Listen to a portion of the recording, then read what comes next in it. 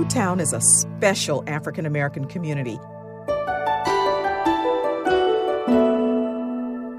with special people.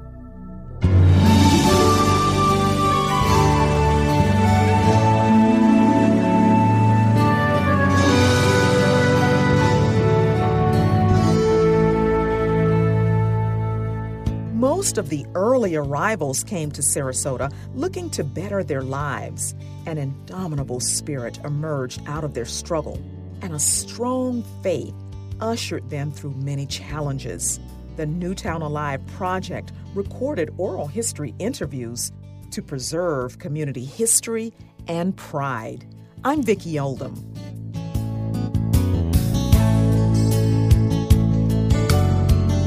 What is your name? Mary Alice Simmons. You all did not have any plumbing. You had no bathrooms in the house. Well, where was the bathroom? That was the outhouse. How far, help us understand the outhouse. How far was it from the house? Maybe 10, 15 feet. Okay. We had no running water. We had pump water. So help me understand that. No running water, so you'd go out to a pump? Yes. To pump some water to, say, wash dishes or wash your hair? Yes. Do the laundry, yes. And we bathed in that water. If you wanted hot water, you had to heat it. On the stove? On the stove, yes. So how did you heat? Was it a wood fire burning stove or how? Electricity? Not at all. We didn't have that either. There were lamps. Lamps? Yes. Okay, Mary, yes, you've got to describe more about how you all did the basic necessities like cooking. Well, being a child, I couldn't be anywhere near a stove. I couldn't touch that. But there were like portable oil stoves. I don't know if they used kerosene or what, but certainly we weren't allowed. As far as the light is concerned, we use kerosene lamps, and you see them, people using them for camping and stuff. That's what we used for light. The pump was right outside the door. During laundry time, there was a bench for doing the laundry, and there were 3 tubs. Wash, rinse, and rinse again. Before Clorox bleach, there was a boil pot, big pot where you would boil the clothes to get them white. There were clotheslines, and you hung up the clothes, dried naturally. Was there running water, say, in other homes, perhaps? I wouldn't have known that because we weren't allowed to be going from house to house. Okay, so you did not, say, fellowship or play with white children? No way. They weren't anywhere near. At the time, 10th Street was the boundary for us.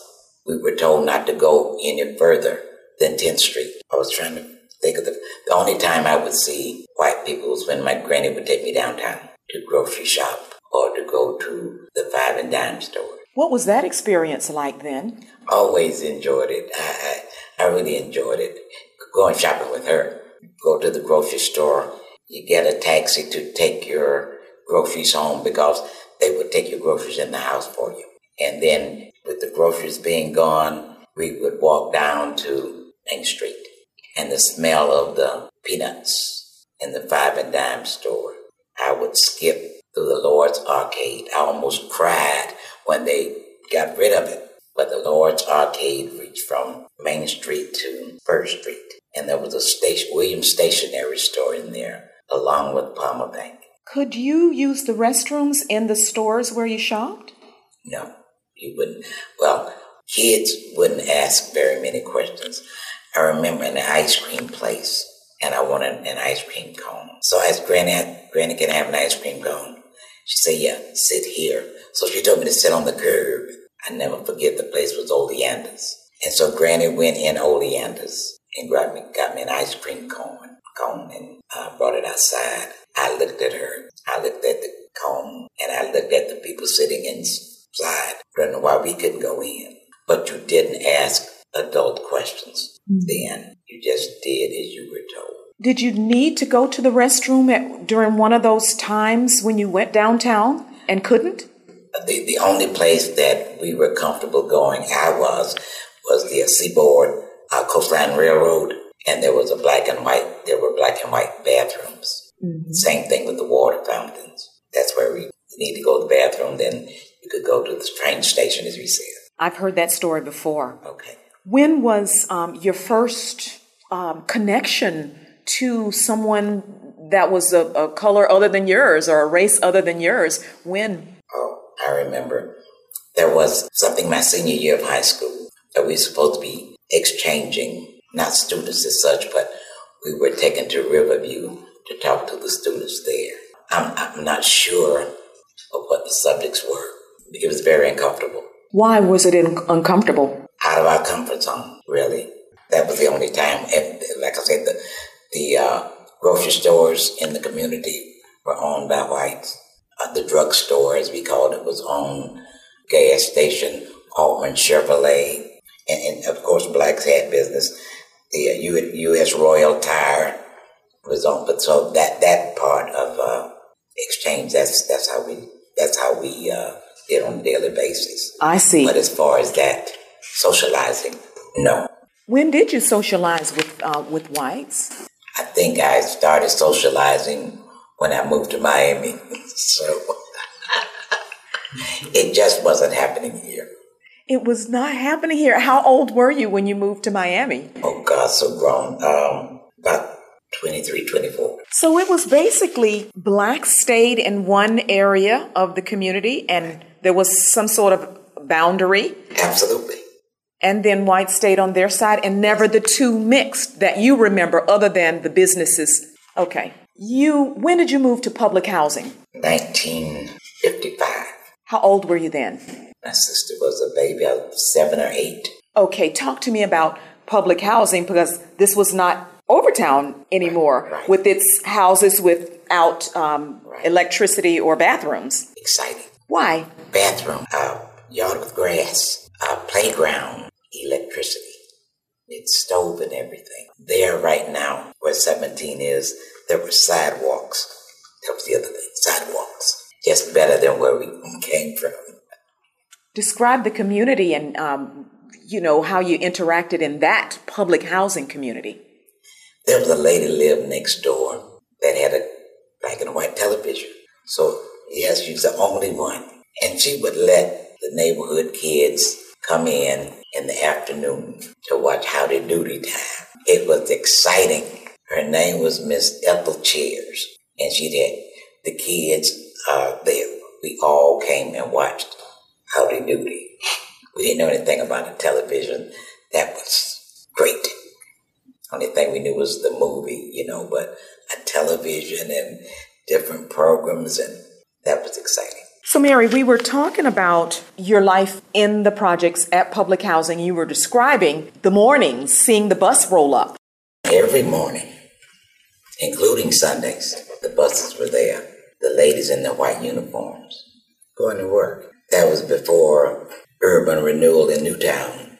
So all the roads weren't paved until the buses started running. When they finally decided to pave the streets, only the streets that the bus ran on were paved. We walked to school from the projects. No big deal. In fact, we walked everywhere. When it came to us playing, there was a parking lot, but you knew your neighbors. It was much better than from what we had come. With the bathroom and everything, we had grass. And when you needed your grass cut, you would go down to the office and check out the lawnmower manual, and you push that lawnmower. These were our chores that we had to do. I've always loved lawn work anyway, working outside, so that's where that started. Has much changed about the look of public housing on Orange Avenue since you were reared there? Oh, absolutely. They have, I don't know if it's central air and heat, but they have air conditioning now. They can park in the yards now. We had a parking lot where everyone had to park their vehicles at one central location. And certainly they're painted and everything. I'm sure they've upgraded them. But the walls must have been poured with solid concrete because they're still standing. And I understand they were built in 1938. They're still standing. Help me with medical services. None. What did you do when you got sick? Your mother or your grandmother took care of you. Old remedies? Old remedies. What, do you remember any of them? I remember something called, well, of course, castor oil. Everybody knows castor oil. I remember something called Salopatica. Salopatica. I don't know if they still make it. We were always given a laxative once a month. I don't remember having a headache as a kid. The colds, the Father John, everything was done at home. I don't remember seeing a doctor until, my goodness, I was grown. That's how I remember. You shared a story, though, about your dad taking you up under his arms. Tell me that story. Well, I had epileptic seizures. I don't know where they came from. And this is a story from my mother, that when I would start having them, Dad would take me under his arms and run to the hospital. On foot? That's a couple of miles from, say, Overtown to where Sarasota Memorial Hospital is. Dad was very athletic. He was a boxer. Tell me about your boxer dad. I didn't know. Oh, okay. I don't know very much. I just know that he was a boxer. He taught me how to box. But he's very, very athletic. So that explains why he could Yes. take you under his arm. Run, yes. You have some very famous relatives who were first settlers here in Yes. Sarasota. Yes. So describe them, their names, and how do you know their affiliation with Sarasota? Well, for the most part, I only know what I read because I didn't understand why Miss Ethel Hayes called me Little Cuz. You just responded, that's all. And then talking to my mother, we were related by the Colsons. Miss Hayes' grandmother was a Colson. And from my understanding, Leonard Reed was already here. Miss Coleman worked for Mr. Gillespie. That's how that got going. And Miss Coleman was married to Leonard Reed. Yes. And Mrs. Gillespie is John Gillespie. Right. And Leonard Reed married Minnie. And Right. Okay. But as far as, no, I didn't know very much about them, and that's still something that I need to find out. I only knew that they would tell, that's your cousin. Hamp Colson, that's your cousin. When I grew up, all I knew was Bethlehem Baptist Church. There was also Payne Chapel, but my aunt, my grandma, the family, Bethlehem Baptist Church. When I did research on Papa, John Mays, Bethlehem Baptist Church was built the same way as the church that was built in Madison, Florida. Exactly like the church. Papa was a carpenter as well as a fisherman, so exact replica of Concordia Church in Madison, Florida. I talked with a lady. She said, you one of those Mays? I said, my mother was. She said, did you know that I come from Madison County? I said, yes, I do. She said, well, y'all owned us. I was so embarrassed. I said, what do you mean? She said, you owned us. I did check it out. She was right. And that was embarrassing to me. But I know there were black slave owners. I know that. So it's one of those things. How did you survive Overtown and Newtown to this point? My parents. That was it, my parents. Mom was always at home. Sometimes Dad worked 3 jobs, but he also had his shop. Always worked. Sometimes, like I say, 3 jobs. He was a housing inspector at one time for the city. My grandpa Mays worked for the city of Sarasota. He worked on the garbage truck for the city. What do you envision Newtown's future to be in looking beyond today? You know what I've always thought about it? I was working for a lady. I asked, how did Longboat Key become Longboat Key? You know, how did these cities become? That's what I envision for Newtown. I understand we don't have the tax base right now, but I think Newtown should be a town within Sarasota. I think Newtown should have its own mayor, its own police department. If the tax base ever gets there where that can be supported, that's what I look for, Newtown. Why would you like it to be that way? There is nothing about having your own, doing for yourself, just making your own way. There's nothing like it, I don't think. And it sounds like that's what you all did and had to do in Overtown. Yes. And Newtown, Yes. in the early years, Yes. certainly. So you're accustomed to being self-sufficient. Yes. My dad told me that I'm the oldest in my group, and he's told me, he said, the only thing that a man has on you is strength. You can do anything you set your mind at. Always remember that. I think the limits you put on yourself. You don't let anybody validate you. You don't let anybody put any boundaries on you. And don't tell me I can't. Yes, you can. Yes, you can. So I don't like excuses. Things happen, of course. I don't like excuses. Just go ahead and do it.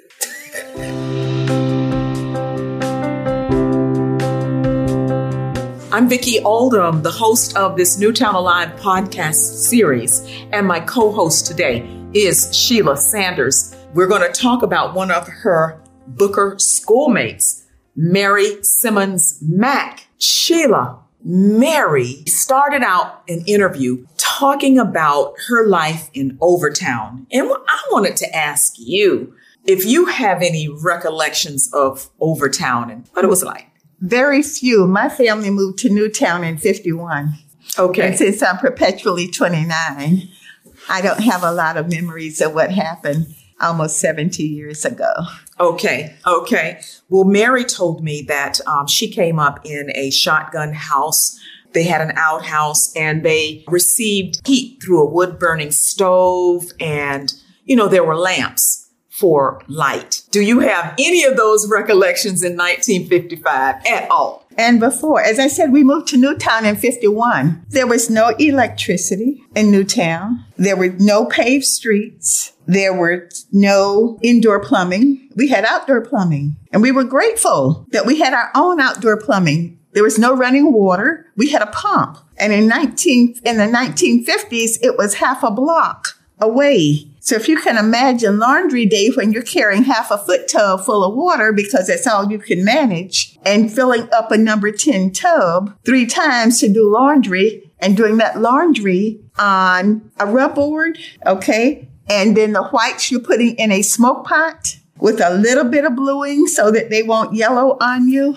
All those kinds of things. Just those are memories. I remember my grandfather passed in 55, Vicki. And I used to be step by step with my grandfather, especially in the garden. To this day, I know what you plant in rows and what you plant in mounds because of my grandfather.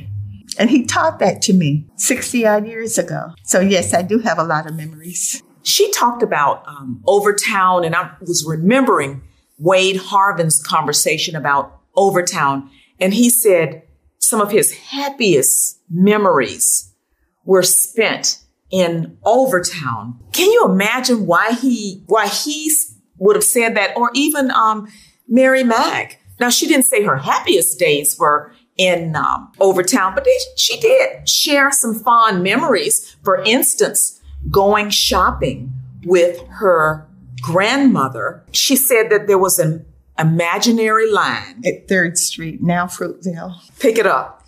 Okay. Well, everything was imaginary at that time because legally you couldn't tell somebody they couldn't go somewhere. That was bad for tourism. And even then, Sarasota was more into tourism than it was into people with pigmentation. So nobody had to tell you not to go. It was just an unwritten rule. You don't cross the street. Nobody wants to admit that Sarasota was a sundown town. Okay. If you were out in different parts of Sarasota after sunset, you had a lot of explaining to do. And now we have a generation that's never heard of any such thing because we have not taught them what it used to be like. And I don't know why. Now, my 4 know because their mother made sure that they know. And that way they can appreciate. But you see now, as a hardship, at that time would have been considered a privilege and a delight. I'm so glad that you brought up Sundown Town. It's right here on my notes, that imaginary line that Mary mentioned. She said that they would go shopping. She wanted some ice cream in a place called Oleander's. I don't know if you remember Oleander's. And she asked her grandmother if she could have some ice cream. And her grandmother said, sit right there on this corner. At the corner, I'll go in there and buy it. And Mary really didn't understand why she couldn't go in there and eat the ice cream like others she saw inside there. Again, an unwritten rule. Bad for tourism. Our tourists don't want to see. Do you know how long it took? You know, we talked earlier when I was talking with Lavender about the beach and a beach boycott. Do you know how offensive it is to be told that our tourists don't want to see your Black bodies on our beaches? That was actually said. How was that said? When did you hear that said? Oh, through childhood and even into the 60s. Vicki, you did an interview on Main Street with somebody that still had their black and white water fountains up into the 60s. We had black and white water fountains in the courthouse for Sarasota County when Kennedy was elected in 1960. So saying that Sarasota was a sundown town in the 50s is nothing. We had a lot of rules in the 50s that we no longer have. Thank you, Lord. Thank you, Lord. Mary said that she didn't really meet white children. She didn't really know white children. Now, there were some white business owners in the Overtown community, and maybe even a grocery store that Blacks would patronize that was owned by someone white. Do you remember that person? I'm not remembering that grocery store. One of the things that surprised me most was when I went to the grocery store in the mid-50s and I looked around and saw all these fruits and vegetables. And I said to myself, don't these people have gardens? Why would you pay for groceries when you can grow groceries? Because you guys grew them. Yes, and we raised chickens. And so we didn't have to go to the groceries. My father worked at the dairy, so we always had milk. We always had ice cream. Everything dairy we had. He worked at Lando Sun. Mary talked about the difference when she moved to public housing in Newtown, changing over from Overtown, because you figure she lived in a shotgun home and she didn't have those amenities. But you're saying that you didn't really have those amenities in Newtown either. But she was saying that public housing, they had grass, they had hot and cold running water. This was again in the 50s. They had electricity. Yes, that was public housing, or what we commonly call the projects. And when they came in the 50s, I think it was around 54 or so when they came in, and the neighbors that we had moved to the projects. We were on Osprey Avenue, and my family still owns property on Osprey Avenue in Newtown. Suddenly, a lot of people that had lived in Newtown or lived in Overtown as they moved to the projects, suddenly they had more convenience than they ever imagined. But nowhere in the projects did they put or set up for heat, because to heat their water, they had to wait for the sun to come out. They had that kind of hydro heat. So if there was no sunlight, the water never got above warm. I'm remembering also that Mrs. Smith, Dorothy Smith, said that when she came, she lived in public housing. That was the place to be, it sounds like. You know, for people who wanted a nice place to live, public housing doesn't have that same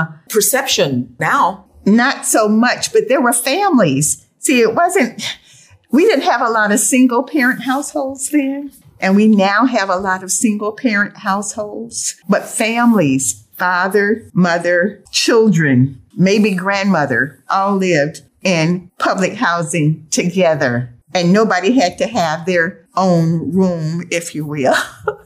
And now they're saying all these new rules. Children deserve this, children deserve that. Well, what you had is what your parents could afford. And we were so poor, all we could pay was attention. We didn't know we were poor. So I can imagine Wade saying some of his fondest memories were from Overtown, because what child thinks they had a bad childhood? Whatever you had in childhood, If you had a stick and a can, that was your drum. Okay? If you had a cart made from a soda bottle case, okay, and you had a stick, that was your car. So we made do with things that would offend others and we thought it was great because we had joy. It wasn't a matter of so much being happy. It wasn't so much a matter of having what others had. It was a matter of gratitude and joy. If you have joy, everything else sort of falls into place. And we had joy as children. Sheila, I think you preaching, girl. Something about the difference between joy and happiness? Yes, ma'am. Light years apart.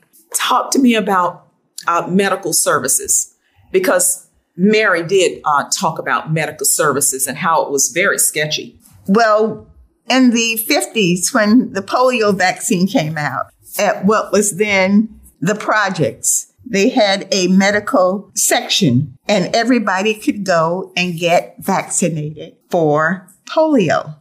Now, if you have ever known somebody that suffered with that iron lung, okay, and I only knew a couple of people that were in the iron lung in my lifetime, but that was not a pretty sight, a machine breathing for them. And everybody was anxious to get that vaccine. And then you also had the MMR, mumps, measles, rubella, polio. We had about 5 different vaccines that were available. And all we had to do was go and stand in line and get vaccinated and get a card. So we did that. If they said come back in 2 weeks, 3 weeks, whatever the schedule was, come back next month, 6 weeks, we followed the schedule. But we got all of our vaccinations. And suddenly, fewer people were having chicken pox. Fewer people were having the measles. And people who did contract polio were on crutches or maybe a wheelchair, but nobody had to go on the iron lung anymore. Do you remember the barracks on the side of Sarasota Memorial Hospital where Blacks were treated? And then they could go to one floor of Sarasota Memorial Hospital. Fortunately, I come from a healthy family, or as the old folks would say, I come from good stock. So we didn't spend a lot of time at the hospital or in need of hospital services. We did have a pediatrician, and our pediatrician took care of us on an annual basis. On an annual basis, once you hit the ripe old age of 5, you got your ears checked, your eyes checked, and your teeth checked once a year. And I thought that was about starting school and not exposing everybody else to whatever was ailing you. Do you remember castor oil? Castor oil, cod liver oil, and Castoria once a week. Yes, ma'am. What? Yes, ma'am. What was that for? Keeping those things that you don't want away. I can remember china berries and a tea made of china berries. Do you know what a china berry tree is? Those little red? No, china berries are green. Okay. Okay. And the rock candy, if you had a cold, different little things. Home Somebody remedies. older than me would help you out there, Vicki. What? So, interestingly, some of the people did talk about the home remedies. Like Dr. Harriet Moore's mom talked about turpentine, cotton balls, and cobwebs. Mm-hmm. That would solve everything. Cobwebs would stop the bleeding on anything instantaneously. You don't even need a bandage. And everybody had spiders somewhere. If they weren't in the house, they were on the porch. But I can't imagine stuffing a wound with that much cobwebs in order to stop bleeding. You just have to stuff it. You just put it on, just lay it on there. It would coagulate and stop bleeding. Turpentine, a teaspoon of turpentine with a little bit of sugar was a cure-all for a lot of ills. Fortunately, if you knew that you were going to have these things and you didn't want these things, you washed your hands and you stayed as healthy as you could. But when you have an outhouse and no basin of water right there, you got to go from the outhouse all the way to the porch to wash your hands. You do a good job washing your hands. I'm going to pivot to Mary's relationship to the Leonard Reed family. She says that, she is in their family line. And so I know that you have a story that you share about Mrs. Ethel Reed. Hayes. Yeah, Miss Ethel Reed Hayes. Ironically, there were 3 children and none of them had children. Right. Well, I thought it was, I read it was 4. Ethel, Viola, Rayfield, and James. Okay. Rayfield, I never knew. The other 3 I did know. Okay. I remember James, the brother. I remember Miss Viola, and I remember Miss Hayes. Miss Hayes was my first grade teacher, and a dear woman she always was. Very easygoing. And I think part of my manner that I have with children, I picked up on from Miss Hayes and also from Miss Olivia Jackson, who was my first Sunday school teacher. And they would both speak softly and look directly at you when they were talking to you. And they talked to you, not at you. And I have always treasured that, an adult. And ironically, I found out that they were not as old as I thought they were when they passed away. Based on their ages, they were not old, Vicki. They were much younger than I am now, when I thought they were old. So it's all a matter of perspective. But a lot of influence because they would look at you and talk to you.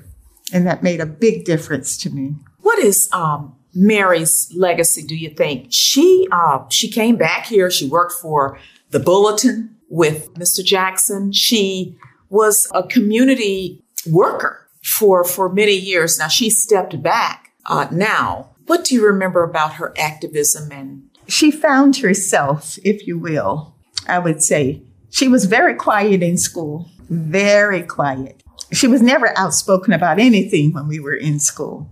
And Booker, we had Booker Elementary, we had Booker Junior, Senior High School. So 7 through 12 was on one campus and 1st through 6th was on another campus. And some of the people who were most active had a family of other people who were active. And most of the people who were active at school were active at church, or somebody in their family was.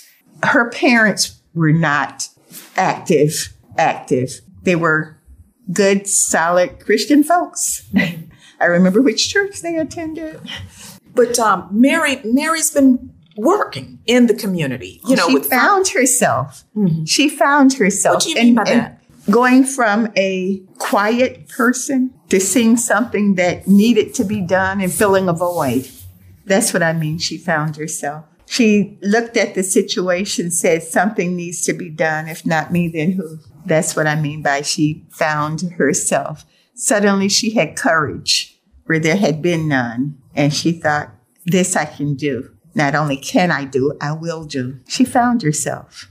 And I think that's her legacy. It's never too late. You can evolve, change. If you be the change you want to see. I think that's her legacy. Funding for this program was provided through a grant from the Division of Historical Resources at the Florida Department of State. Visit newtownalive.org for more information on this episode and other projects.